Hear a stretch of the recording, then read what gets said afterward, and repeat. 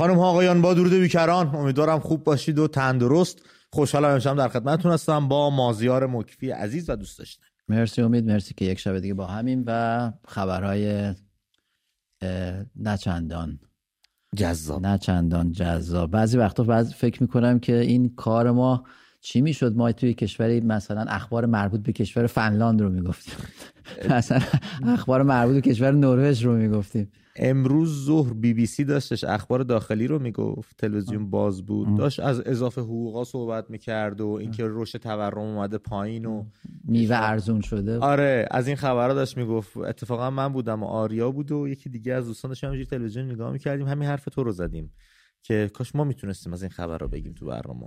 اما خب به هر روی اون روز هم میرسه. صبح دولت ما هم خواهد دمید. 100% شک ندارم. مازیار، من یه مطلب دیدم از نوید میهندوست عزیز، نویسنده و کارگردان دربندمون. گفتم امشب در آغاز برنامه اینو بگم که یک مقدار ابعاد تبعیضی که جمهوری اسلامی بین شهروندان ایجاد کرده روشن بشه. این کارگردان سینما که در زندان اوین در بند است، با انتشار نامه نسبت به اعمال تبعیض میان زندانیان سیاسی و زندانیان مالی در این زندان اعتراض کرد. او در این نامه نوشته: در اینجا شما می توانید یک مفسد مالی باشید که عکستان سوار بر موتور و در حال کشیدن کلت بر روی مردم بی‌دفاع حسابی در فضای مجازی دست به دست شده باشد و محکومیتی طویل المدت داشته باشید، ولی هر روز با کت و شلوار از اوین خارج شوید و شب هنگام برای خواب و استراحت با آنجا بازگردید و به ریشه داشته و نداشته انبوه زندانیان سیاسی بخندید که از یک مرخصی کوتاه که هیچ، حتی از اعزام به بیمارستان برای نیز محروم هستند. فکر میکنم اشاره میکنه به حسن رعیت شریک بابک زنجانی. بله. به هر حال امید، حکومت همون تصویری که داری میگی، برگردیم به ترک موتور نشسته کلتش تو جیبشه، برگردیم به بحث چند شب پیشمون. نماد واقعی و مسلم یک اوباشه. یعنی یک فرد اوباشی که برای دزدی میکنه، آدم میکشه، تو خیابون اسلحه حمل میکنه، فساد مالی داره، زندان رو خریده، یعنی رسما هیچ نوع فضیلت انسانی نداره. و در این مملکت با گردنش هم کلفت داره میره راست و کسی هم نیست و اون عزیزانی که در اوین هستن به دنبال یک 48 ساعت مرخصی برای رفتن به دکترن. همون موقع که ایشون به جرم اخلال در نظام مالی کشور به 35 سال زندان محکوم شد. اصلا کثافت پروندهش، بوی گند پروندهش تا لندن میاد. بله، و همون لحظه که برای مردم کلت میکشید و سعی میکرد خودش تو دل نیروی سرکوب و اون دست بالایی‌اش رو جا بکنه. بله. فساد مالی داشته تا اینجا. بله. و حالا چطور میشه اینا رو میگیرن؟ ببین به هر حال بعضی وقتا یه موقعی پیش میاد که یه عده رو مجبورن، دقیقاً یه عده رو مجبورن بیارن، چون افکار عمومی تحت فشار قرار میده اونا رو و مجبور میشن یه کسی رو بیارن و اون مسئله رو یه جوری سرتش هم بیارن، ولی چون اون طرف بهشون وامدار و وفاداره، اینجوری هم بهش سرویس میدن، میگن تو بیا کت شلوار تو پوش، صبح برو بیرون، شبا بیا اینجا بگی بخواب. شگفته. امروز مراسم تشییع پیکر داریوش مهرجویی و همسرشون خانم وحیده صورت گرفت، انجام گرفت. بسیاری از هم‌میهنان و اهالی سینما و هنرمندان در این مراسم شرکت کردند. جالبه که این مراسم با تعداد زیادی نیروهای ضد شورش و سرکوبگر هم همراه بود. ولی خب اتفاقی که افتاد این بود که مردم شعارهایی دادن، هم موقعی که خانم مرضیه برومند اون حرفا رو به زبون آورد که از صبح بچه‌ها تو بخشای گوناگون برنامه‌های من رو تو نشون دادن، خودتون هم قطعا دیدید دیگه، ما از بازپخشش خودداری کردیم که تکرار مکررات نباشه. فقط امید من اینجا بگم که التماس مذبوحانه قدری آزادی میکرد. التماس آزادی هرگز به دست نمیاد. آزادی رو باید براش جنگید، نباید التماسش کرد. این نشون دهنده نهایت استیصال ایشون بود. و اینکه داشتن آزادی و محبت از سوی حکومت جمهوری اسلامی رو گدایی میکردن رسما به کنار، اینکه از طرف همه صحبت میکنن یه بحث دیگه ایه که ما مردم اگر با همون خوب باشید، ما هنرمندا اگه با همون، شما جای خودت صحبت کن خانم برومند، با تمام احترامی که برای شما قائلم، خاطرات بسیار خوبی با برنامه‌هاتون ما ساختیم، پای برنامه‌هاتون بسیار نشستیم و از ذهنمون بیرون نمیره، اما خب شما جای خودت صحبت کن. اگر با ما مهربون باشید ما با صهیونیست و اسرائیل هم می جنگیم که همه هوش کردن چرا یه هنرمند باید از جنگ صحبت کنه؟ چه سنخیتی بین هنر و خشونت و جنگ هست که شما شعارش رو میدی؟ از خودت سوال نمی کنی که ما چرا باید با یه مردمی اون سر دنیا بریم به جنگیم؟ فکر نمی کنی که بله محکوم کن، قتل غیر نظامیان از هر دو طرف محکومه، معلومه هر کسی این رو میگه، ولی ریشه یابی کنیم ببینیم کی عامل این فساد و جنگ و تباهی در منطقه است. جرأت داری خانم برومند اگر ذره جنم داری در این باره صحبت کن. مثلا خانم برومند شما جبهه‌های بیشماری پیش پاتون هست تا بخواید به اسرائیل و آزاد کردن مسجد برسید. شما اگر میخوای بجنگی با اون کسی که بچه‌ها رو کور کرد بجنگ، با اون کسی که تجاوز کرد بجنگ، با اون کسی که عزیزان اون میز تو حبس بجنگ، با اون کسی که همکاران خودت تو صنف خودت رو به بند میکشه که الان خوندیم نمونه بارزش آقای نوید میهندوست، برو با اونا بجنگ، بعد بقیه‌اش هم چشم. اصلا این از به شما نمیاد، به شما اصلا ربطی نداره فعلا تا موقعی که اگه زمانی بودش که شما تو همه جبهه‌ها اعلام حضور کرده بودی، اعلام دفاع کرده بودی، خیلی روشن نظرتو بیان کرده بودی، ایستاده بودی، جنگیده بودی، اینم میگفتیم بله اصلا روحیه‌اش اینجوریه. اما خب یه جایی سکوت میکنید، یه جایی میایید بلدرم میکنید، یکم نمیخوره. میگه که اگر ایشون رو جزء نخبگان در نظر بگیریم، میگه نخبگان از یک حکومت اوباش استقبال میکنن، چون تمامی عقده‌هایی رو که در جامعه میبینن خودش رو ازش دور میبینن و اینجا خودشون رو میتونن به عنوان یک چهره نخبه نشون بدن. فاصله شون با بخش عمده اوباش که دور و برشون هست زیاد میشه، بنابراین خودشون جلوه میکنن. ایشون حالا فکر مثل حاتمی کیا، ایشون دقیقاً ایشون و امثال ایشون هم فکران ایشون احساس میکنن که خیلی نخبه‌ان و خیلی از بقیه متمایز شدن. البته خب کاراشون در نوع خودش یونیک بود، تک بود، بی‌نظیر بود. اما خب نمیدم تو نظر. اما خب نه، منم به عنوان بیننده دارم میگم از شهر موشا بگیر تا برنامه‌های دیگه ما لذت می‌بردیم واقعا. اما خب به هر روی از خانم‌های اهل سینما که در این مراسم شرکت کرده بودند، تنها کسانی که با حجاب اختیاری اونجا حضور پیدا کردند، مونا دختر داریوش مهرجویی از دست رفته‌ام بود، خانم لیلا نقدی پری که چندی پیش از بند آزاد شدن، مونا زندی کارگردان و نسرین ستوده بودند. بقیه همه حجاب اجباری رو رعایت کرده بودند. و در ادامه این مراسم فریار جواهریان، همسر سابق زنده یاد داریوش مهرجویی و از طراحان صحنه که چند تا کار ایشون هم طراحی صحنه کرده بودن، یک پیامی دادن خیلی غم انگیز. ایشون گفته بودن از همه فامیلان، دوستان، آشنایان و دوستداران مهرجویی که پیام‌های مهرامیز و تسلیت فرستادند صمیمانه تشکر می‌کنم. چه پایان تلخی، چه مرگ غمبار و ناشایسته برای داریوش و وحیده. در آستانه پیری هستم و هنوز از نبود مادر و پدرم رنج میبرم. وای به حال مریم و صفا و مونا، چطور یک شبه بچه‌ها یتیم شدند. و خیلی غموار و ناراحت کننده بود. این کلا اتفاقی که افتاد مازیار خیلی ناراحت کننده بود. پیکر داریوش مهرجویی و همسرشون در شرایطی به خاک سپرده شد که هنوز پزشکی قانونی گزارش جامع و کاملی منتشر نکرده، بیانیه ها رو نشنیدیم و اون فیلمی هم که اولش اومده، اون گزارشی که از سر صحنه اولش تهیه شده، ما دیدیم صحنه جرم تبدیل شده به یه پیاده رو، این میاد اون میره، فیلم بردار میاد، گزارشگر میره. اینجا ما دیدیم اگر اتفاقی بیفته که خیلی به ندرت میبینیم، از چند متر این ور چند متر اون ور میبندن، خودشون لباسای سفید میپوشن، میگردن با ذره‌بین یک تار مو پیدا میکنن که شاید هیچ کس حق ورود به اون صحنه رو نداره. وقتی تناب میبندن بله. تمام میشه. ولی خب اینجا اصلا قضیه یه جور دیگه ای بودش. اینجا من تو اخبار داشتم میخوندم از برخی مقام‌های وزارت ارشاد و صدا و سیما درباره قتل داریوش مهرجویی و وحیده محمدی فر موضع گرفتن و سازمان سینمایی اعلام کردن چند تن از مدیرانش روز یکشنبه به صحنه جرم در خانه آقای مهرجویی رفتند. از ارشاد و صدا و سیما رفتید سر صحنه جرم، دقیقاً چه قندی بردارید؟ چی کار بکنید؟ به شما چه اصلا؟ چرا نمیذارید مأمور کارش انجام بده، نیرو متخصص کارش انجام بده؟ ببین امید، همه این اخباری که داری میگی و به درستی داری میگی، همش نشون میده که دارن ذهن افکار عمومی رو مغشوش میکنن. به قول تو وزارت ارشاد چه کار داره بره سر جرم؟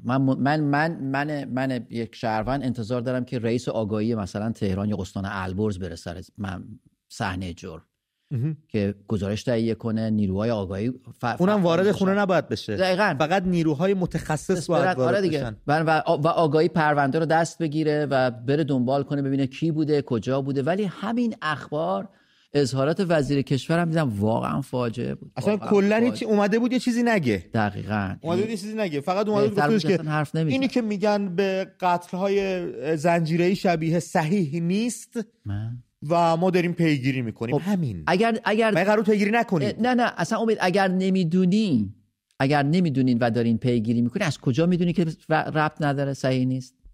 شما بالاخره میگید یه چیزی رو نمیدونیم. ببین اینا گافاییه که توی صحبتاشون میدن و هر بیننده‌ای، هر شهروندی میتونه متوجه بشه که تو اگه میگی ما داریم در حال تحقیقه، چطور یه موضوعی رو رد میکنی؟ بعد میگفتی اطلاعی ندارم، باید منتظر موند و دید. ولی یه جایی رو ندیده میگی نیست. خب همینجا آدم میفهمه که قرار نیست صداقتی در انتشار اخبار مربوط به قتل این هنرمند عزیز باشه و همسرش. بله، من که چشم آب نمیخوره این قاتل رو بخوان دستگیر بکنن، اما به هر روی اینم بگم براتون بچه‌ها، مراسم تشییع جنازه و خاکسپاری داریوش مهرجویی و وحیده محمدی فردا صبح چهارشنبه در تهران با حضور پرتعداد نیروهای ضد شورش برگزار شد و حاضران در جریان آن بارها شعارهای اعتراضی همچون زن زندگی آزادی، قاتلان رسوا باید گردن سر دادن، مرگ بر قاتلان و مرگ بر خامنه‌ای گفتن، نه غزه نه لبنان جانم فدای ایران گفتن، مرگ بر قاتل این جنایت گفتن که به وضوح صداها شنیده میشد. نیروی ضد شورش هم تا بخشی تماشاگر بود. مازیاز، یه پستی آقای حسن صلحجو کارگردان الماس روی نوت لامینور، فکر میکنم اسمش اگه درست بگم این مستند رو، الماس در گام لامینور، یک ویدئویی منتشر کردن با یه متنی. من این برید ویدئو رو آماده کردم با اجازه خودشون و BBC فارسی که تهیه کننده این کار هستن. ایشون خودش فکر میکنم توی بله، BBC فارسی پخش کرده، ایشون کارگردان و تهیه کننده هستن. این برید ویدئو رو 1 دقیقه و اندی هستش، اینو آوردم با هم دیگه ببینیم و بعد سپس که این رو دیدیم من این متن رو براتون بخونم که ببینیم آقای حسن صلحجو چی گفته. حتما ببینیم سر این کنیم. خب حالا شروع کنیم. چه خوشگله نه؟ آره خیلی چشاشو نگاه کن، چه لبخندی میزنه. خوشحاله، خوشبخته انگار اینجا. این درخته خیلی ماهه. اینو میگم، این چه با نمکه. این نهاره؟ آره خیلی قشنگه. پاشو بریم. کجا؟ بریم. کجا بریم؟ رو سریتو بخوام بردارم. نه رو سریتو بردار دیگه، بلش کن. نمیتونم، من هنوز عادت نکردم، 40 ساله رو کلمه. بابا میخوام بندازیم رو سر این. پاشو بریم. پاشو بیا. نترس بیا دیگه، تموم شد، رو سری تموم شد، بیا.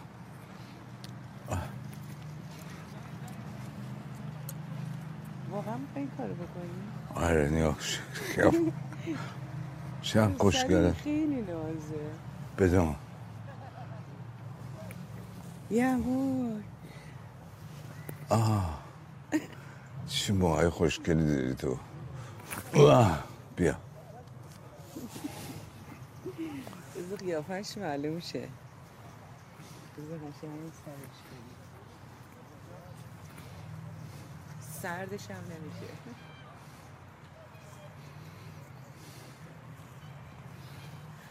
عزیزم چه کاری کردی؟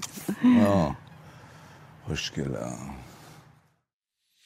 بله، آقای صلحجو در پست خودشون چنین نوشته بودن: ایده برداشتن روسری در فیلم توسط خود وحیده و داریوش مهرجویی مطرح شد. زمانی که فیلم برداری فیلم الماس در گام لامینور انجام میشد، بیشتر مراقب بودم که در آن شلوغی صدای مزاحمی شنیده نشود یا بچه‌ای بازیگوش وسط کادر نپرد. آن زمان در بحبوح روزهای روسری سوزان اصلا نشنیدم که گفت دیگه تموم شد، روسری تموم شد، اما حس میکردم که دارم تصویری خیلی مهم را ثبت میکنم، تصویری که بخشی از تاریخ ایران میشود. اما نمیدانستم این تصویر روزی به نمایش در میآید که وحیده و داریوش مهرجویی را سلاخی کردند و با شوربختی داریوش مهرجویی را از دست دادیم، خالق کارهای بسیار جذاب که من خودم بیشترین کاری که از آقای مهرجویی دیدم بارها و دوست دارم اجاره نشین ها هستش و مهمان مامان. هامون که اصلا جای خود داره. هامون دوست داشتم. ولی این همین یه تیکه فیلمی که الان پخش شد به من دلیل قتلشون میگه. یک سینماگر به نام صاحب سبک که ساز مخالف میزد، که در برخلاف خواست حکومت داره رسما از هنرش استفاده میکنه و با ظرافت داره. دیالوگش خیلی قشنگ بود، 40 سال سر ما بود برش داریم. داره رسما با یک جریانی که حکومت به زور میخواد به زندگی خصوصی مردم تحمیل کنه مقاومت میکنه.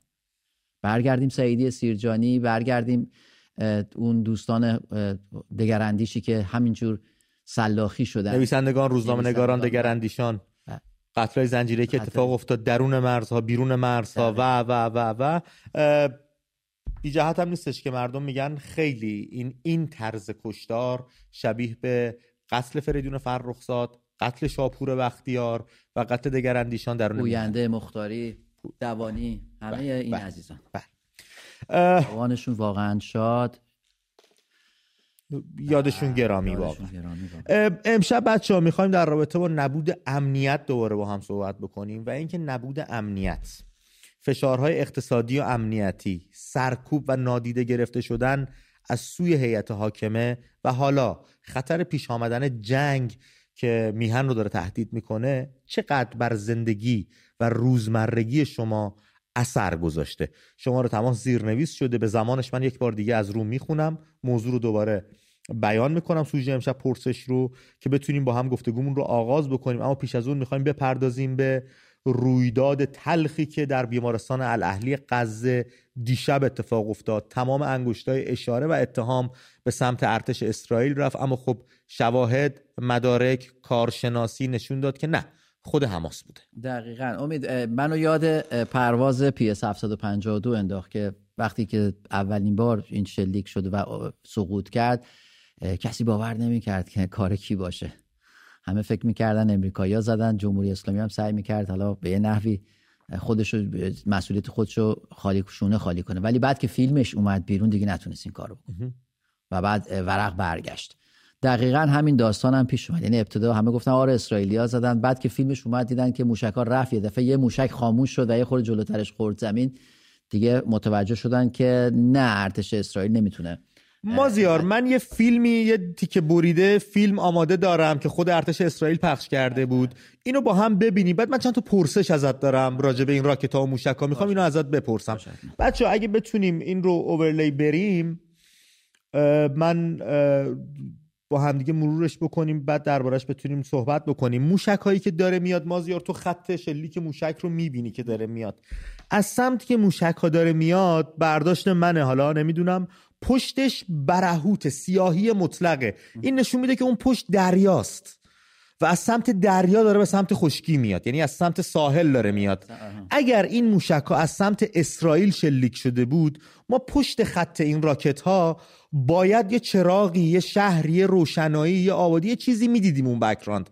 ولی وقتی بک‌گراند سیاهی مطلق هست یعنی دریاست. شب بالاخره تو خودت بچه جنوبی، شب دریا رو دیدی، ظلماته، هیچ چیزی مشخص، تاریکه و این خودش ثابت میکنه که موشک‌ها از سمت اسرائیل شلیک نشده و همونطور که تو داری میگی یکی از موشک‌ها بلند میشه، میاد جلوتر، رو هوا خاموش میشه، فرود میاد و انفجار رو میبینیم که الان در صحنه دیدیم منفجر شد. حالا پرسش من اینه، این موشک وقتی شلیک میشه یک خرجی داره و یک بردی براش در نظر گرفته شده. این موشک چطور میشه وسط رو خاموش میشه میفته و اصولا برد این موشک ها بیایم بیرون دیگه ازش بچه، دمتون گرم. و اصولا برد این موشک‌ها چقدره، چجوری ممکنه؟ ما نمونهش هم داشتیم. جمهوری اسلامی میخواست یک پایگاه خالی آمریکایی‌ها در عراق رو بزنه، قصر شیرین خودمون رو زد. یکیش افتاد. ببین امید، حالا اونی که جمهوری اسلامی زد به سمت پایگاه آمریکا، خیلی از این مدل‌های قسام و به قول معروف جهاد اسلامی هم یکی داره که اسمش قدسه. موشک‌ها این موشک‌ها قیمتشون 700 تا 800 پونده. زیاد قیمتی هم نداره. یعنی $1000 در نظر بگیر. موشک $1000 با توجه به اینکه 4 نوع موشک قسام داریم، از نوع قسام 1 تا 4 و این حجمی که مواد منفجره روش قرار میگیره و بردش 2 تا از خصوصیتاشونه، از نیم کیلو داره تا 2.5 کیلو TNT روی چیزشون، کلاهکش. آره روی کلاهکش، و بردش هم از 2 کیلومتر تا 20 کیلومتر 22 کیلومتر. بنابراین چیزی که مشخصه اینه که این موشک‌ها نه سیستم هوشمند دارن که هدفگیری کنن، به صورت فله‌ای یک نبشی 45 درجه جوش میدن و اینا روش سوار میکنن و بعد موشک به سمت اسرائیل شلیک میشه. جالبه بدونی که گنبد آهنین چون این موشک‌ها به صورت فله‌ای پرتاب میشن، هر کدومش رو احساس کنه که به منطقه مسکونی وارد نمیشه و خسارت مالی و اقتصادی نداره، موشک و جانی نداره، اصلا موشک گنبد آهنین رو صرفش نمیکنه، چون اون موشک‌ها خیلی گرونن. بنابراین میذاره توی صحرای میخوره و منفجر میشه بدون هیچ هدفی. ببین امید، معلومه موشکی که 800 پوند خرجشه یه بدنه آلومینیومی داره، یه مقداری سوخت داره و یک بخشی که نوک اونجاست با یه چاشنی که وقتی خورد منفجر میشه. تصاویری که نشون میداد، تصاویری که بعد از این موضوع به دست اومد، شب قبلش خبرگزاری‌های بزرگ دنیا میگفتن بیمارستان از بین رفت، که همه ما فکر کردیم واقعا بیمارستان از بین رفت. بعد تصاویر اومد دیدیم نه، بیمارستان مشکلی نداره، مثل این کنارش خورده تو پارکینگ. دقیقاً. و بعد وقتی نگاه می‌کردی یه چیزی حدود 50 سانت صبح که خود خبرگزاری‌های عربی مثل الجزیره تصاویر رو نشون میدن، یه حفره نیم 50 سانتی تو زمین در اومده. درست نشون میده که این یه موشک قسامه یا قدسه که از جهاد اسلامی شنیدیم که اونا هم تقریبا مثل همن، آهنش فرق میکنه اونا. و مازیاز لاشه موشک هستش به هر حال دیگه. ببین امید، اونو میتونن تحویل کارشناسا و نهادهای بین‌المللی بدن، بررسی کنن، ارزیابی بکنن و ببینن موشک اسرائیلی هست یا نیست. نمیکنن، قطعا این کارو نمیکنن. ببین امید، از جنگ دوم خلیج که آمریکا با عراق دیگه کار صدام حسین تمام شد، یه سری بمب‌های هوشمند اومد که این بمب‌ها از توی پنجره یه ساختمون میتونن وارد بشن. موشک تاماهوک رو آمریکا از دریای عمان شلیک میکرد، از زیر دریایی توی دریای عمان شلیک میکرد و توی بغداد توی کاخ صدام حسین میخورد زمین و با یک سیستم کاملا پیشرفته. خیلی جالب بدون که امید مثلا اون موشک رو برنامه ریزی که میکنن، خودش شلیک کننده نمیدونه چه مسیری میره، به صورت رندوم خودش محاسبه میکنه و مسیر مختلفی رو میره با ارتفاع مختلف، با درجات مختلف تا به هدف برسه. اسرائیل در حال حاضر بمب هوشمند استفاده میکنه. هیچ کدوم از این بمباران هایی که نشون میده ارتش اسرائیل، ببین وقتی میزنه یه ساختمون رو به طور کامل از بین میبره، یعنی اجازه نمیده یک ساختمونی توش اون جایی که میدونه و شناسایی شده زنده کسی در بره. بنابراین این که بگیم یه موشکی زده و وسط خیابون خورده زمین و 300 نفر رو کشته، به نظر خیلی کار هوشمندی نمیاد. البته امروز صدا و سیما جمهوری اسلامی داشت میگفت 500,000 نفر رو کشته. یعنی 1/4 جمعیت کل غزه. اصلا من شخصا که صحنه دردناکی بود که اون همه آدم بیگناه کشته میشد، ولی مگه جمهوری اسلامی دیشب رهبرش نگه حالا چند نفرم مرده، چنان راجب چند نفر صحبت میکنه انگار مثلا راجب چه میدونم یه موضوع خیلی پیش پا افتاده ای از جان انسان داشت صحبت میکرد. مهران رجبی هم تو برنامه امروز ساعت 9 صبح یک سری حرفا زده که من فردا با برید ویدیوش کار دارم، میارم با بچه درباره صحبت کنیم، گفتگو کنیم، ببینیم چه خبره. مازیاز اگه موضوع خاصی نیستش من برم سراغ تماس ها، ببینیم رفقامون چی میگن. نبود امنیت، فشارهای اقتصادی و امنیتی، سرکوب و نادیده گرفته شدن و حالا خطر پیش آمد جنگ چقدر بر روح، روان، زندگی، درآمد و روزمرگی شما تأثیر گذاشته؟ در این باره با هم صحبت بکنیم. شماره تماس برنامه 2044 1678 2021 38 هستش. امید.am نشانی اسکایپ ماست که از اون رو هم میتونیم با هم یه بار دیگه بگو دوستانمون که بله راست میگی دمت گرم، آفرین حواست بود. 2044 16 78 20 21 38 2044 16 78 20 21 38. امید.am هم نشانه اسکایپ ماست. بریم با شهرام صحبت کنیم از تونکابون شهسوار. شهرام درود بر تو، رو خط برنامه هستی. سلام عرض کردم. به روی ماهت. خسته نباشی. سپاسگزارم. شبت آروم. امید جان خیلی دوست دارم. ما بیشتر. مخلص. خب ما ارتباطمون فکر کنم با شهرام قطع شد، ولی بچه نام شهر اونی که واقعا اصالتش اصیل شهر است رو بگیم. مثلا قائم شهر گذاشته شاهی بوده کردن قائم شهر، مثلا شهسوار بوده شده تونکابون. این تاریخ داره این شهر را، بالاخره بزرگانی داشته، عزیزانی داشته که تو اون شهر زندگی سر کرد. مژگان از عراق به همون زنگ زده. خانم مژگان درود بر شما، روی خط برنامه هستید. خانم مژگان درود بر شما. خانم الو، درود به شما. سلام. شبتون آروم. شبتون بخیر آقا امید. سپاسگزارم. شب شما بخیر آقا مازیاز. درود باش. بفرمایید. می‌خواستم راجع به سوالی که کردیم می‌خواستم صحبت کنم. خواهش میکنم. اینی که از نظر من اینا اصلا براشون مهم نیست امنیت مردمشون، چون که اگر براشون اهمیت داشت که اینقدر نمیدن مردم رو خیابون بکشن.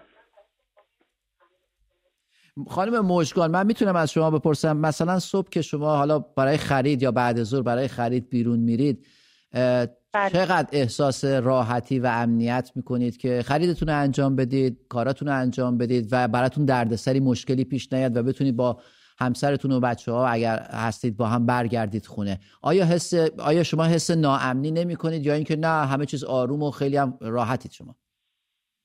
نه خب این استرسی که همیشه ما داریم که وقتی از بیرون میایم نکنه با همون گیر بدن از نظر همه جور دیگه. بله مرسی. بله خیلی ممنونم خانم مژگان. با فرشید بذار صحبت بکنیم و تهران بهمون زنگ زد. فرشید درود بر تو، رو خط برنامه هستی. آقا امید سلام. به روی ماهت فرشید جان. شبت آروم برادر. خسته نباشین. سپاسگزارم. شما هم سپاس. خدمت همکار محترمتونم سلام عرض می‌کنم. قربان شما. بفرمایید. قربون شما. آقا امید در رابطه با در واقع این استرسی که ممکنه جنگ داشته باشه می‌خواستم یه صحبتی بکنم. خواهش می‌کنم، خوشحال میشیم. ببین من تحلیل خودم رو میگم، حالا شاید هم غلط باشه، ولی احساس میکنم که ایران و اسرائیل نزدیک 40 خورده ای ساله که همیشه به هم به قول معروف به قول عامیانه‌اش چنگ و دندون نشون دادن، ولی هیچ وقت به صورت مستقیم با هم وارد جنگ نشدن. و از طرفی هم هر موقع که چون من شغلم یه جوری که در رابطه با اقتصاد در ارتباطم، هر موقع که کشورهای اروپایی و آمریکایی در واقع از نظر مالی و تورم دچار مشکل میشن، این داستان جنگ در خاورمیانه رو تشدید میکنن که میدونین دیگه مهمترین بیزینس در واقع همین فروش سلاح و اسلحه و این داستاناست. من فکر میکنم که ایران مستقیم، یعنی تحلیل خودم اینه که ایران هیچ وقت به صورت مستقیم وارد این جنگ نخواهد شد و اینکه فقط بیشتر جنگ رسانه‌ای در پشت پرده شاید حمایت‌های انجام بشه و کارهای انجام بشه، ولی این استرسی که الان تو جامعه هست که ایران دچار جنگ مستقیم میشه، من خودم به شخصه فکر میکنم که ایران اصلا استراتژیش این نیست که بخواد مستقیم وارد جنگ بشه. ولی فرشید چقدر فکر میکنی از اون طرف این اتفاق بیفته؟ منم با تو موافقم که جمهوری اسلامی در حال حاضر فهمیده چقدر سنبه پرزوره و سعی میکنه خودشو در قضیه دخیل نکنه و خودشو دور نگه داره، ولی چقدر اسرائیل حاضر میشه که این ادعای ایران که در اونجا نقشی نداشته رو بخره؟ الان به خاطر شرایطی که بازم میگم این تحلیل خودم شاید اشتباه باشه، ولی الان به خاطر شرایطی که بایدن به شدت داره در واقع حمایت میکنه که ایران تو این قضیه دست نداشته، حالا به خاطر مسائل استراتژیک پشت پرده هست و اینکه از اون سمت هم حالا چین و روسیه یه جورایی ایرانو ساپورت میکنن، من فکر نمیکنم حتی اسرائیل هم به نفعش باشه که بخواد مستقیما با ایران وارد جنگ بشه. یعنی من خودم به شخصه احتمال جنگ مستقیم و منتفی میدونم در رابطه با این. چقدر احتمال میدی که بازوهای اون مثل حزب الله درگیر بشه؟ حزب الله احتمالش هست درگیر بشه، ولی خب میگم ایران پشت پرده ممکنه بتونه ساپورت کنه در واقع اینا رو از نظر حالا تجهیزات یا مالی، ولی از نظر اینکه خودش بخواد نفر یا نیرو بفرسته هم چیزی بعید بوده و هم چیزی نیست. و مخصوصا که الان ما در واقع باید اون وقت دو جناح داریم، یعنی هم داخل ما معترض داریم، هم اگر واسه جنگ بخوان نیرو بفرستن یه مقدار شرایط کشور متزلزل میشه و این بسیار ریسک بالایی داره و من فکر میکنم که این ریسک رو در واقع دولت ایران انجام نمیده که بخواد قواشو بفرسته اونور که داخل ضعیف بشه، یعنی اون وقت باید دو تا جناح بجنگه.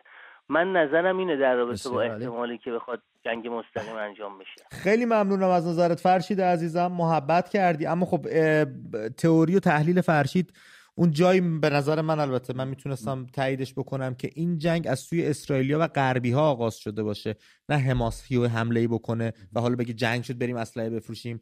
از طرفی این درآمد و رسیدن به پول رو در ثبات و بیزینس و فروش اینترنت، فروش موبایل، فروش خودرو، شرکت‌های بزرگ، نمایندگی‌های گوناگون بیشتر و راحت‌تر میتونن در بیارن، با توجه به اینکه اسرائیل سر امنیت و موجودیتش تو این مسائل با کسی شوخی نداره. میگه میخوای پول در بیاری برو دیگه جنگ بپا کن، اینجا با ما نمیتونی این کارو انجام بدی چون ما خودمون درگیریم. مثلا امید ببین این تئوری که کارخونه‌های اسلحه بزرگترین درآمد رو دارن، شما کافیه نگاهی بندازید میبینید که مثلا ایلان ماسک یا مثلا اپل بزرگترین غولای اقتصادی امریکا هستن که هر چقدر ثبات بیشتر باشه و گردش مالی بیشتر باشه از نظر اقتصاد بازار آزاد به نفع اون کشور هست. مایکروسافت به قول مثال. دقیقاً. آره. بیل گیتس. آره. بنابراین هر چقدر ثبات وجود داشته باشه، اقتصاد بازار آزاد که پایه و اساس لیبرال دموکراسی که آمریکا مثلا سردمدارشه بهتر حرکت میکنه تا اینکه جنگ بشه، بی‌ثباتی بشه و حالا مثلا اسلحه فروش بره. اما منم موافقم با یه اندازه‌ای با صحبت‌های فرشید که جمهوری اسلامی نمیتونه وارد جنگ بشه، اما در یک شرایطی قرار گرفته که اگر اسرائیل بازوهای جمهوری اسلامی، یعنی اون پراکسی وارها یا اون نیروهای نیابتیشو که در جنگ هستن بخواد قطع بکنه، اون وقت جمهوری اسلامی باید آیا قبول میکنه که حماس و حزب الله از بین برن؟ چون اسرائیل قصد داره و این کار خواهد کرد بدون شک که حماس رو از بین خواهد برد، یعنی تا آخرین نفر و نیروی حماس و آخرین تونل زیرزمینی در غزه رو بتون خواهد کرد و نفراتشون رو خواهد کشت.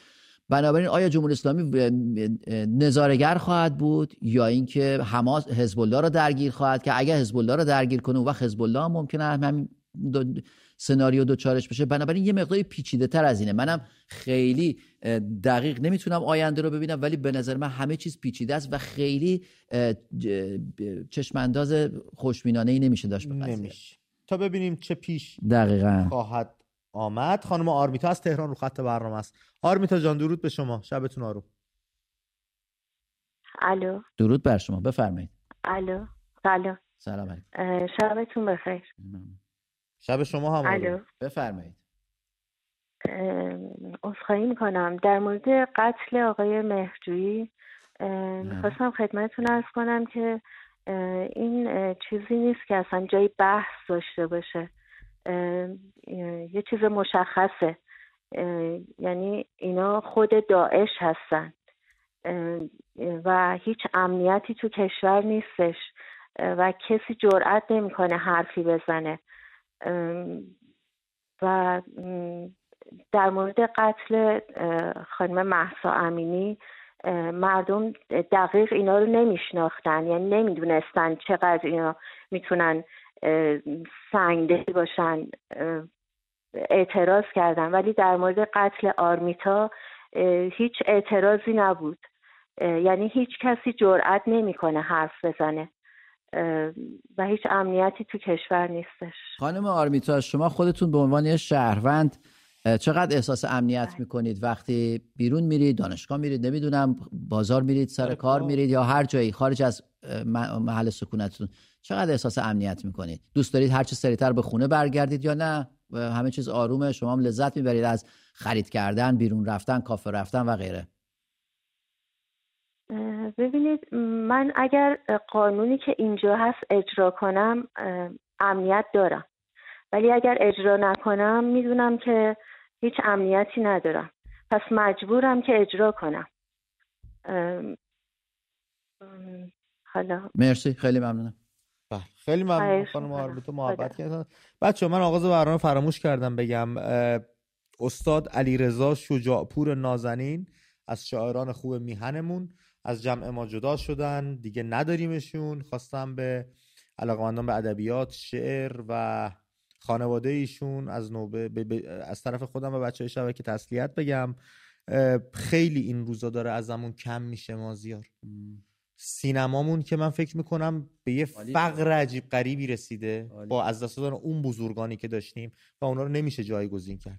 موسیقیمون که اصلا یه ورش تو ابتذال کامل، حالا معدود آدمایی هستن که دارن کارهای خوب و فاخر انجام میدن و یه فقر عجیب غریبی تو زمینه هنر و ادبیات دامانمون رو گرفته. میخواد جای بزرگی مثل داریوش مهرجویی رو بگیره دیگه حتما. محمد به همون زنگ زده از دماوند. محمد درود بر تو، شبت آروم، رو خط برنامه هستی. سلام، وقتتون بخیر، خسته نباشید. شبتون آروم. امید جان، شما الان یه ویدئویی از لحظه انفجار بیمارستان پخش کردید. بله.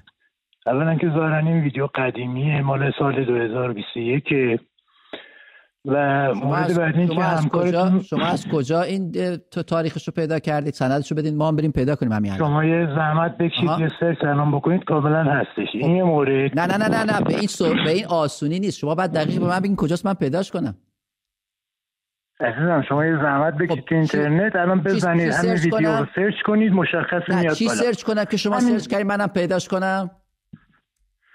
شما همین شلیک که به اصطلاح موشک به بیمارستان همین الان سرچ کنید. بله.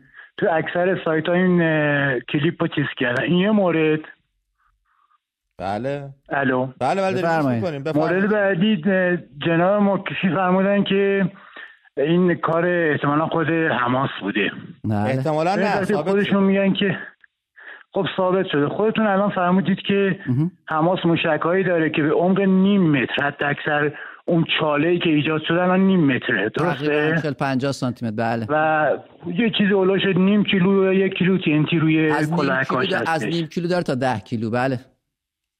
خب این موشک الان شما فیلم هم نگاه کنید، دقیق فیلم اصلی ها رو نگاه کنید، بله. متوجه میشید زمانی که موشک‌های حماس داره شلیک میشه، بله، هواپیمای اسرائیلی یه چیزی، حالا من اسم دقیقش رو نمیدونم، واسه رد گم کردن موشک از خودشون خارج میکنن. اون گوشه بالای فیلم هم هستش، فیلم اصلیش اگه ببینید. بله. بلا فاصله که نورش خاموش میشه و موشک از بین میان، انفجار اتفاق میفته. به نظر من حالا جنگ اولا که خانمانسوزه، بله، بعد غیر نظامیان خیلی ریز کشته میشن و هیچ طرفش خوب نیست. بله موافقم. جنگی که بله، ولی بهتر اینه که شما به عنوان رسانه عدالت به نظر من رعایت کنید. آقای محمد یه لطفی میکنی یه نمونه از بی‌عدالتی ما رو به رومون بیاری، یکم خجالتمون بدی؟ نمونهش همین کلیپی که پخش کردید. خب همین کلیپ من الان دارم میگردم، اونی که شما میگید نیست. این تازه اومده بیرون، اسرائیلی هم دادن بیرون و منم الان دارم هر چیزی رو میکنم. آقای محمد من براتون نمیدونم روی همین خط میتونم بفرستم یا نه. ساعت شلیک همه چیزش کامل هستش. آقای محمد من تصاویر زنده الجزیره رو دیشب نگاه میکردم که گزارشگرش داشت خبر میداد و پشت سرش لایو مشخص بود و همین تصویری که ما دیدیم اونها هم داشتن همین رو نشون میدادن. منم شما رو به شبکه الجزیره انگلیسی مراجعه میدم که برید اون تصاویر رو ببینید. من الان آقای محمد بابک رو انگلیسی که شما الان میفرمایید 6 از مجریاش فقط به خاطر یک کامنت اخراج کرده. آقای محمد اون بی بی سی الجزیره نیست. آقای محمد من الان بابک رو از مازندران آوردم روی خط، ببینم نظر بابک در رابطه با گفته‌های شما چطوره. اگر دوست دارید با بابک هم میتونید صحبت کنید. بابک نظر تو در رابطه با گفته‌های آقای محمد چیه؟ صدا رو هم کم کنیم عالی میشه. بابک صدای منو میشنوی؟ سلام. به روی ماه. خوبی اوی جان؟ سپاسگزارم. شما روی خط هستید با آقای محمد، اگر دوست دارید با هم میتونید صحبت بکنید. فقط خواستم بگم به شما که دوستتون دارم، بعد مازیاز هم خیلی انسان خوب و خوبیه. خیلی ممنونم. اصلا هیچی دیگه. من فقط امید در آقا محمد خیلی ممنونم از تماستون. محمدم بگم که من یه اووردم گفتم الان بچه‌ها با هم بحث میکنن ما ورود اشکال نداره، اصلا یه وضعی شد، اشکال نداره. بچه‌ها زنگ رو خط چشم. مرسی. امید فقط من یه نکته هم بگم که BBC 6 نفر از کارمندانش رو معلق کرده به خاطر اخبار غیر حرفه‌ای که دادن، ولی اطلاعاتی که آقای محمد میداد در مورد گزارشایی که دادن، اطلاعاتی که آقای محمد میداد در مورد اون تصاویر به نظر من درست نیست. من نیست، منم الان هر چی دارم میگردم که اخبار BBC، اخبار الجزیره پیدا نمیکنم، نگاه کنن تا تصاویر رو ببینن. اون خانه کارکنان BBC هم به دلیل پست‌ها و کامنت‌هایی بود که روی فضای مجازی منتشر کرده بودن و یک طرفه به قول خودمون به قاضی رفته بودن، راضی برگشته بودن. BBC هم معلقشون کرده، گفته بی‌طرف باید. حساب توییتری یا همون شبکه اکس اسرائیل به فارسی که حساب رسمی هستش 16 ساعت پیش برای نخستین بار این ویدئویی که من نشون دادم رو بارگذاری کرده و نوشته بررسی همه جانبه و تحلیل تمامی سیستم‌های عملیاتی و اطلاعاتی ثابت کرد که ارتش اسرائیل به بیمارستان غزه حمله نکرده. اگر این ویدئو اون ویدئویی بود که شما داری میگی آقا محمد در سال 2021 بود که اصلا فکر نمی‌کنم سال 2021 در اوج کرونا و پندمیک جنگی در گرفته باشه، حماس راکتایی فرستاده سمت اسرائیل، نمیدونم من تو حافظم ندارم، حالا اگه بوده مازیاز تو اصلاح کن. ولی این نه، این که ما درست پخش کردیم کاملا درسته، صحیحه و کاش که شما یکم عادلانه برخورد کردین. مرسی. دقیق‌تر حالا نگاه کنیم به نظرم بهتره، ولی نتایج این موضوع اگر جنگ رسانه‌ای بود و یک فیلمی از قدیم بود، کشورهایی که حالا با این قضیه مشکل دارن به جای اومدن تو خیابون پرچم آتش زدن میومدن این موضوع رو بولد میکردن، ولی هیچ خبری از این قضیه. و اصلا مازیار ما هم صدا و سیمای میلی یا جمهوری اسلامی نیستیم که از تصاویر آرشیوی ورداریم الان پخش کنیم بگیم الانه. برای انتخابات این کار رو انجام میدن، برای روز قدس این کار رو انجام میدن، برای به هر حال بعضی از دوستان تحت تاثیر صدا و سیما قرار میگیرن دیگه.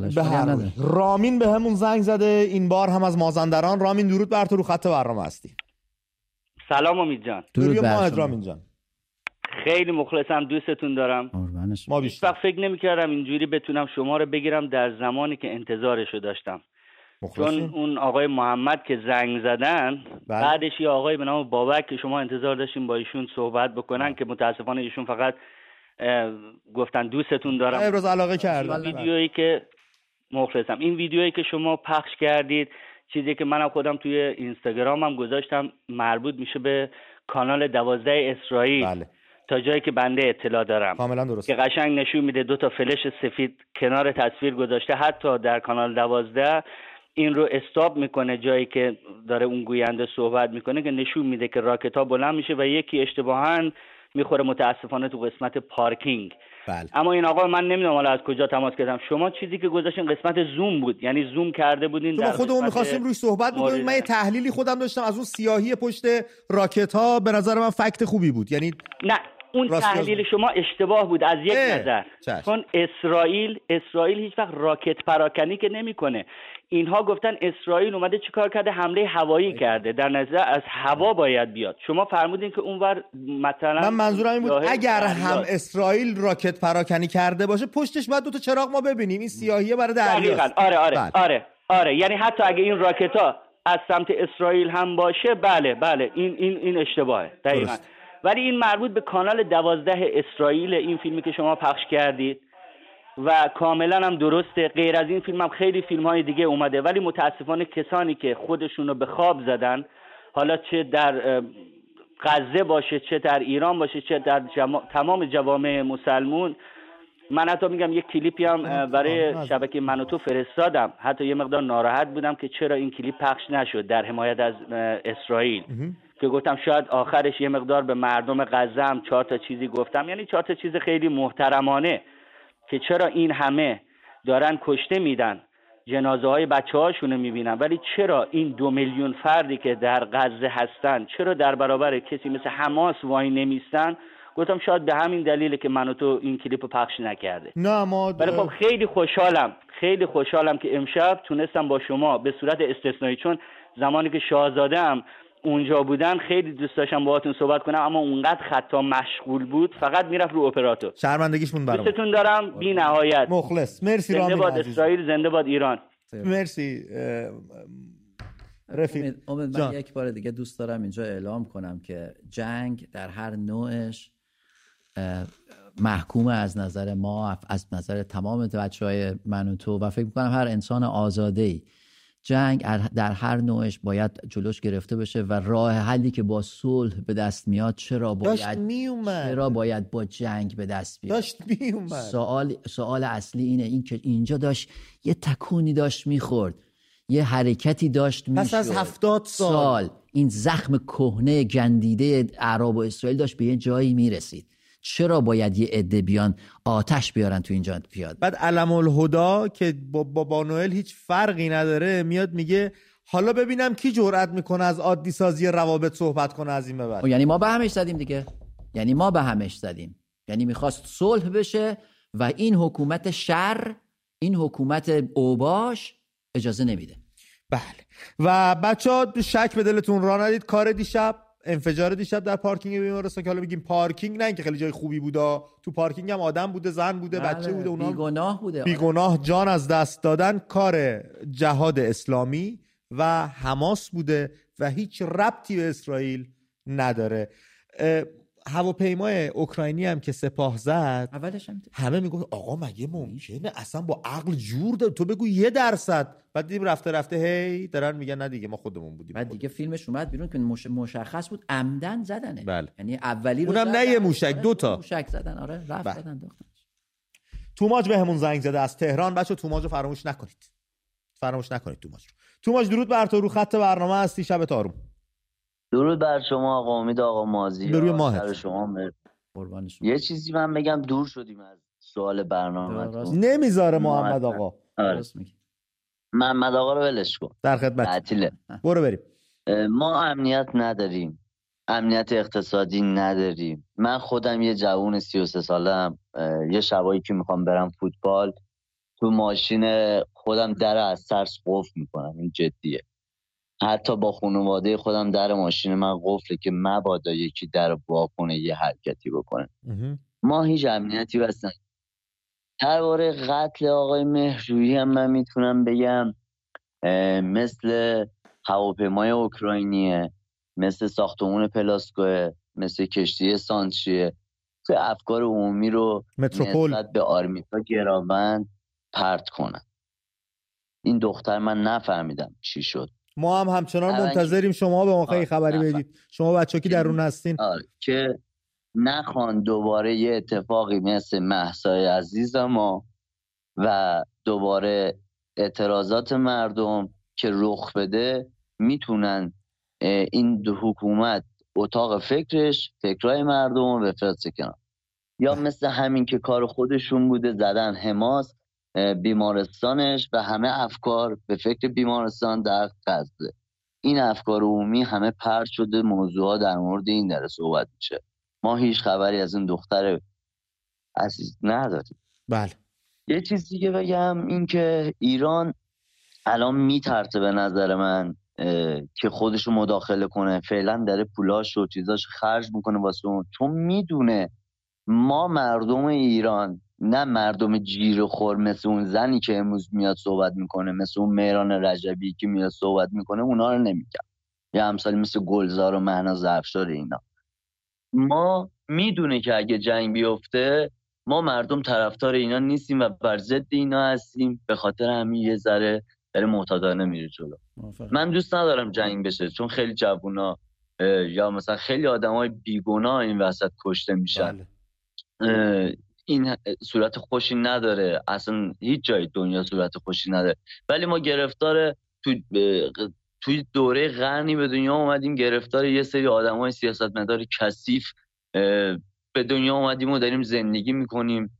ولی دوست دارم همیشه همه چیز خوب باشه، خوش باشه. نمیدونم، شاید روز خوشو ببینیم. اگه من نبینم از خدا میخوام که پسرم حداقل ببینه. من فرزند دارم، دوست دارم ببینم. زنده باشه. بیشتر از این وقتتون نمیگیرم. مرسی توماج عزیزم، ممنون از صحبتات. به امید آزادی. و اگر خبری از آرمیتا به دست آوردین یا خودتون بچه‌ها رفیقا کسی پیگیری اگه کردید، ما هم در جریان بذارید که بتونیم پژواک صدای شما باشیم. خیلی ممنونم از تماست. در رابطه با نام‌هایی که توماج برد در برنامه، ما نمیتونیم ذهن خوانی یا نیت خوانی بکنیم، بدونیم نیت کی چیست، اما خب کارنامه کاری هر کس بیانگر طرز فکر و بهترین مکانیزم و ما فرصت پاسخگویی برای تمام عزیزان قائل میشیم. این برنامه نه برنامه منه، نه برنامه مازیاز، نه حتی برنامه من و توه. این برنامه شماست، برنامه مردم ایرانه و هر کس خودش رو بخشی از مردم میدونه یا دوستدار مردم میدونه، قدمش رو تخمشه. شما میتونه تشریف بیاره اینجا، از حضورش بهره ببریم. مرسی امید. من میخواستم در مورد جنگ صحبت کنم. منم با صحبت‌های توماج موافقم که جنگ 2 نیاز اساسی داره. یعنی یک کشوری وقتی میخواد وارد جنگ بشه 2 نیاز اساسی داره، یکی پوله، یکی مشروعیت. تقریبا میتونیم بگیم هر دوتاش رو جمهوری اسلامی برای یه جنگ کلاسیک منظورمه، نه این جنگایی که یه پولی بده از قطر بفرسته یه چیزی پرت کنی دری بری اون پشت میشی، نه ولی برای یک جنگ کلاسیک رو در رو رسمی اینجوری نیاز به پول و مشروعیت داره که هر دوتاش رو جمهوری اسلامی به نظر من نداره و همینم هست که سیاست خارجی، محور سیاست خارجی خودش رو به قول خودشون یه اصطلاح، حالا به قول خودشون که نه، در ترم سیاسی بهش میگن ایسیمتریک وار، جنگ‌های نامتقارن میذاره. یه گروهایی رو در یک جاهای تأمین میکنه و این گروه‌ها بر اساس دستوری که از مرکز میگیرن فعالیت میکنن، مثل درست حماس، حزب الله و همین گروهایی که در عراق و در یمن و اینا. ما چندی پیش از اینکه این اتفاقا بیفته 19 گروه تروریستی رو معرفی کردیم که جمهوری اسلامی داره خرجشون رو از جیب مردم ایران ماهیانه پرداخت میکنه. دقیقاً. مجید رضا به همون زنگ زده، خرمدین از تهران. مجید رضا درود بر تو، رو خط برنامه هستی، شب تار. سلام امید جان. به روی ماهت مجید رضا جانم. شبتون بخیر. سپاس برادر، شب شما هم. من اولا که خیلی دلیل داشتم بخاطر که بگم مجید رضا خرمدین. اگه اجازه بدید نگیم مجید رضا رهنورد. مجید رضا خرمدین، همونجور که تاریخمون به ما میگه بابک خرمدین توی این در پیش خلفا بود، خلفای عباسی، موقعی که گرفتنش این صورتشو که خواستن بکشنش دستشو قطع کردن، این با خون دستش به صورتش کشید. بله. این زردی صورتشو نه از سر ترس که نگن از ترس بوده، چون خونی که داشت تنش میره. بله. اینا اومدن مجید رضای ما رو خراب کنن. خیلی راحت برگشت گفتش که برای من نماز نخونید، کاری نکنید، هیچ کاری بزنید برقصید. دقیقاً هیچ عجز و ناتوانی نکرد. درود بر این. بله درسته؟ بله کاملا درست. از بابت سوال برنامه‌تون که امنیت، فقط همینو بگم که شما جلوی آبروان که میخوای بایستی یه کارت به کارت میخوای بکنی، یعنی باید انقدر پشتو نگاه کنی کسی نیاد، گوشیتو نزنن، کارتتو نگیرن. این تا آخرش شما بگیرید برید جلو. در مورد این موشک پران کردن که هستش، یعنی میگن آقای محمد آقا اومد گفتش که همچین قضیه‌ای بوده و نه مال 2021. وقتی که همه دنیا پشت اسرائیل، چه لزومی داره بیاد بیمارستانو بزنه؟ برای مثلا چرا گزک دست دنیا بده؟ درسته؟ کاملا دلیل منطقیه. بله. خب ما همچین صحنه‌ای هم قبلا داشتیم، زمانی هم که ناتو داشت به قذافی حمله میکرد، قذافی اومد تمام این موشک اندازه‌شو گذاشت تو مسجد. اون ماهواره و همون بالا هواپیما نگاه میکرد، میدید خب اینور دارن شلیک میکنن، میزد. صبحش قذافی بلند شد، وای ببینید این مسجدای ما رو زدن، اینا اون کافرن فلان. خب بابا تو خودت آوردی موشک رو گذاشتی تو مسجد، یه چه لزومی دادی دیگه گریه‌گذاری داره؟ دقیقا قبل اینکه اینا بخوان بیمارستانی زده بشه، من دقیقا شب قبلش میگفتم که احتمالا یه بیمارستانی زده میشه، به خاطر اینکه شمال غزه رو قرار بود خالی کنن. دکترها اومدن گفتن که نه ما اینجا نمیتونیم خالی کنیم، اینا بچه‌ها نمیخوب، کاری نداره که پشت بون اون بیمارستان میارن موشک انداز میذارن، از اون ورم اون میاد میزنه، میگه ببینید آقا اینا زدن، اینا بیمارستان رو زدن. خب آقا تو اینا چرا اینجا گذاشتی اینجا روی بیمارستان؟ بله. مثلا موقعی که قرار بود نیروهای مرسی از تماست مجید رضا خرمدین، شبتون بخیر. قربونت برم. من یه چیزی هم در رابطه با بابک خرمدین بگم. کشور آذربایجان یک سریال درست کرده از بابک خرمدین و ایشون رو، این اسطوره ملی میهنی ما رو به عنوان قهرمان خودشون معرفی کرده. ترکیه زیاد از این کارو کشور آذربایجان. آذربایجان. ترکیه هم میدونم مولوی رو. بله. و یکی دو میدون و مجسمه بزرگ از بابک خرمدین هم در جای شهرهاشون گذاشتن و انقدر جمهوری اسلامی توهی از هویت و ملیت ایرانی است که اصلا ککش هم نمیگزه. مولانا رو یکی داره سند میزنه، نظامی گنجوی رو یکی داره سند میزنه، ابن سینا رو یکی داره سند، بابک خرمدین به این شکل. و ما اگر نجنبیم نه تنها خاک، آب، میهن، هم میهن، آینده، ثروت ملی، منابع طبیعی، طبیعتمون، همه اینها رو از دست میدیم. تاریخ هم تحریف میشه، قهرمانان و اساطیرمون هم از دست میدیم و تمام شواهد امر حاکی از این است که اینها مأموریتی دارن و اون هم به نیستی و فنا دادن ایرانی، ایرانیت و تاریخ ملت ایرانه. هیچی براشون مهم نیست. با خانم فاطمه سپهری صحبت بکنیم از تهران. خانم سپهری درود بر شما، رو خط برنامه هستید، گفتنیاتون رو میشنوید. سلام بر آقا امید عزیز. آقای فاطمه سپهری، بله، به روی ماهت برادر، ممنون از تماست. افتخار این شیرزن بانوی ایران زمین، بله، شجاعتش رو ای کاش مردای ایران زمین یه مقدار ازش یاد بگیریم. هممون، خودمو عرض میکنم، جسارت نمیکنم به بقیه. ولی در مورد این قضیهتون که حالا سوال برنامه از یه قسمتی از برنامه رو دیدم، این قضیه حماس قطعا کار گروهای خودشونه، چون سر مار بهشون دستور داده این کارو بکنن، چون میدونن اوضاع خیلی وخیمه این دفعه، اسرائیل شوخی نداره این دفعه. و این که کسی که سینما رکس آبادان رو آتیش میزنه با 400 نفر، قضیه 8 سال جنگ جوانای نازنین مملکت ما رو به کشتن میده و عمدن به خاطر خونریزی بیشتر و موندن پابرجا موندن دولت کثیفشون جمهوری اسلامی سعی میکنه که 8 سال جنگ رو ادامه بده. کشتی سانچی، زدن هواپیمای اوکراینی سال 98 آبان 98 که اون 1500 نفر رو کشتن. قضیه پارسال قیام زیبای مهسا، قیامی که با شادی مردم بود، چقدر لذت می‌بردن. درسته چشم میدادیم، درسته جونمون رو میدادیم، ولی همه چشم‌ها از شادی پر اشک بود. با پول ثروت ملی خودمون مردم ایران رو سرکوب کردن. قیام زیبای مهسا البته ادامه داره تا ابد، تا پیروزی انشالله. ولی میخوام بگم که واقعا سر مار باید زده بشه تا این خاورمیانه به امنیت برسه. نظرم اینه. آی سپهری دوست داشتنی، شما هیچ زندگیتون و کارتون و بیزینستون و روزمرگیتون، آمده شدتون در سایه ترس این جنگ رفته قرار گرفته یا تأثیری زندگیتون پذیرفته یا اینکه ندارید به شرایط؟ ببینید آقا امید، این اصلا سوالی که شما میفرمایید پر واضحه که هیچ کدوم از ایرانی امنیت ندارن از هر بابت، از لحاظ اقتصادی، از لحاظ اجتماعی، هر حقوقی که شما بگید شما حساب کنید ما در اذیت و آزار هستیم. من با دختر کوچیکم باور کنید میبرم کلاس زبان میرسونم میارم، میگم خدای جلومو نگیرن، خدای فلان اتفاق نیفته، خدای تو کلاس هستن مثلا شاید اینا خوب سرشون باز باشه تو کلاس، نه یا یه عده تندرو بریزن مثلا یه اسای ادبی بکنن که من طاقتش اصلا ندارم.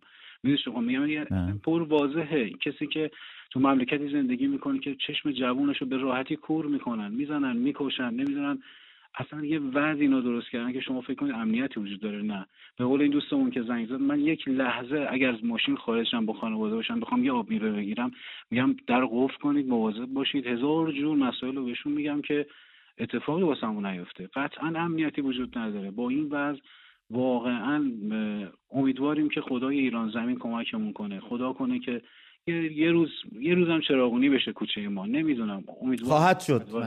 اندکی سحر نزدیک است. خیلی ممنونم آقای سپهری از تماستون. دخترتون براتون بمونه، امیدوارم امنیت به جامعه برگرده.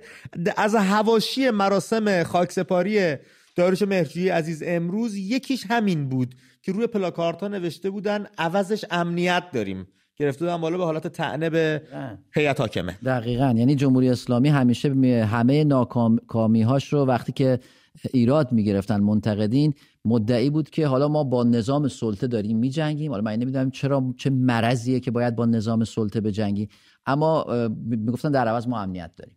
اگه امروز با داعش نجنگیم فردا باید تو تهران بجنگیم. اگه امروز با اسرائیل اونجا درگیر نشیم فردا بمب فسفوری تو یعنی ببین این مالی خولیای شر از تو ذهن آقایون نمیره، فقط با مرگشونه که از ذهنشون پاک میشه.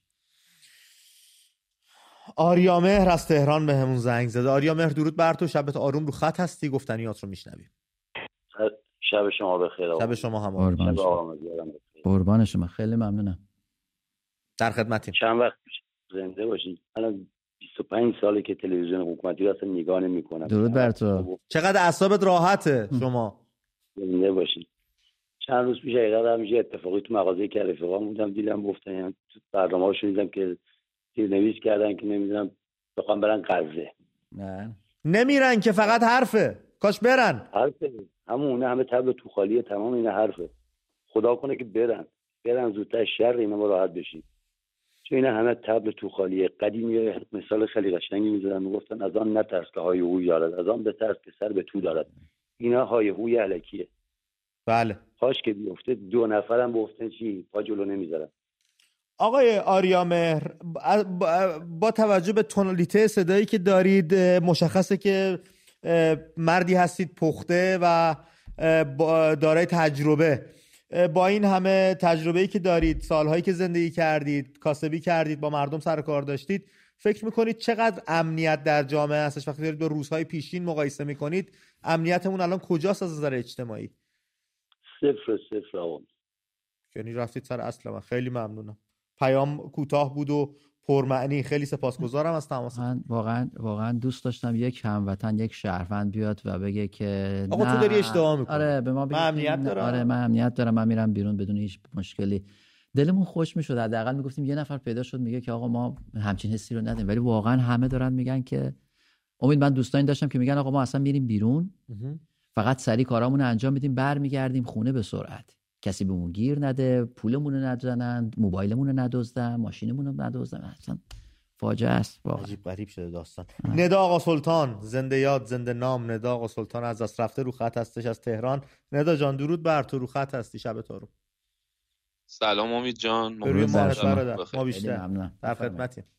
من و خانومم هر دو حالا یه معرفه کوچیکی از خودمون بکنیم. از بازماندگان 88یم. درود بر شما. از دلیران 88. من مخلصتونم، فداتون بشم. یه مقدار ذهنمون حقیقتش امید جان از جنگ انقدر پره، اصلا دوست ندارم صحبت کنم. واقعیت یه ذره کوچولو میخوام به نسبت به برنامه‌تون یه کوچولو هم فکری بدم. بله چرا که بابا اصلا ما محتاجیم. آقا مازیاز من مخلصم قربونتون برم. آقا مازیاز عزیز هر شب از مبارزه مدنی برامون میگن، خیلی عالیه. منتها ما 40 سال امید جان، 40 و اندی ساله که بیمار جمهوری اسلامی و ویروسی به نام جمهوری اسلامی تو بدنهای ما رخنه کرده. حالا اینو تو سطح جامعه خیلی راحت میشه کوچیک و بزرگ، پایین و بالا دید. حالا البته نسل امروز کمتر از این خوراک خوردن، ولی ما که توی آموزش پرورش و مراحل مختلف درگیر این نظام بودیم بیماریم.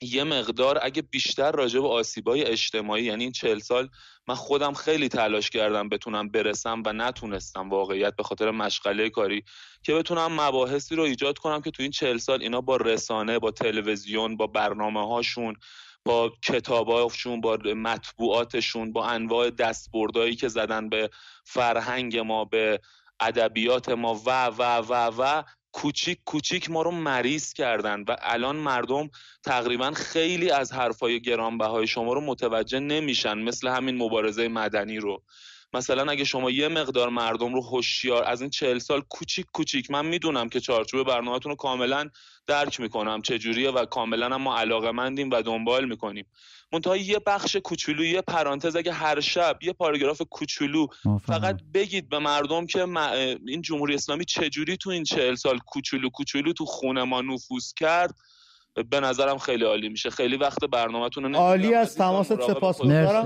درود ویژه به خانومتم برسون.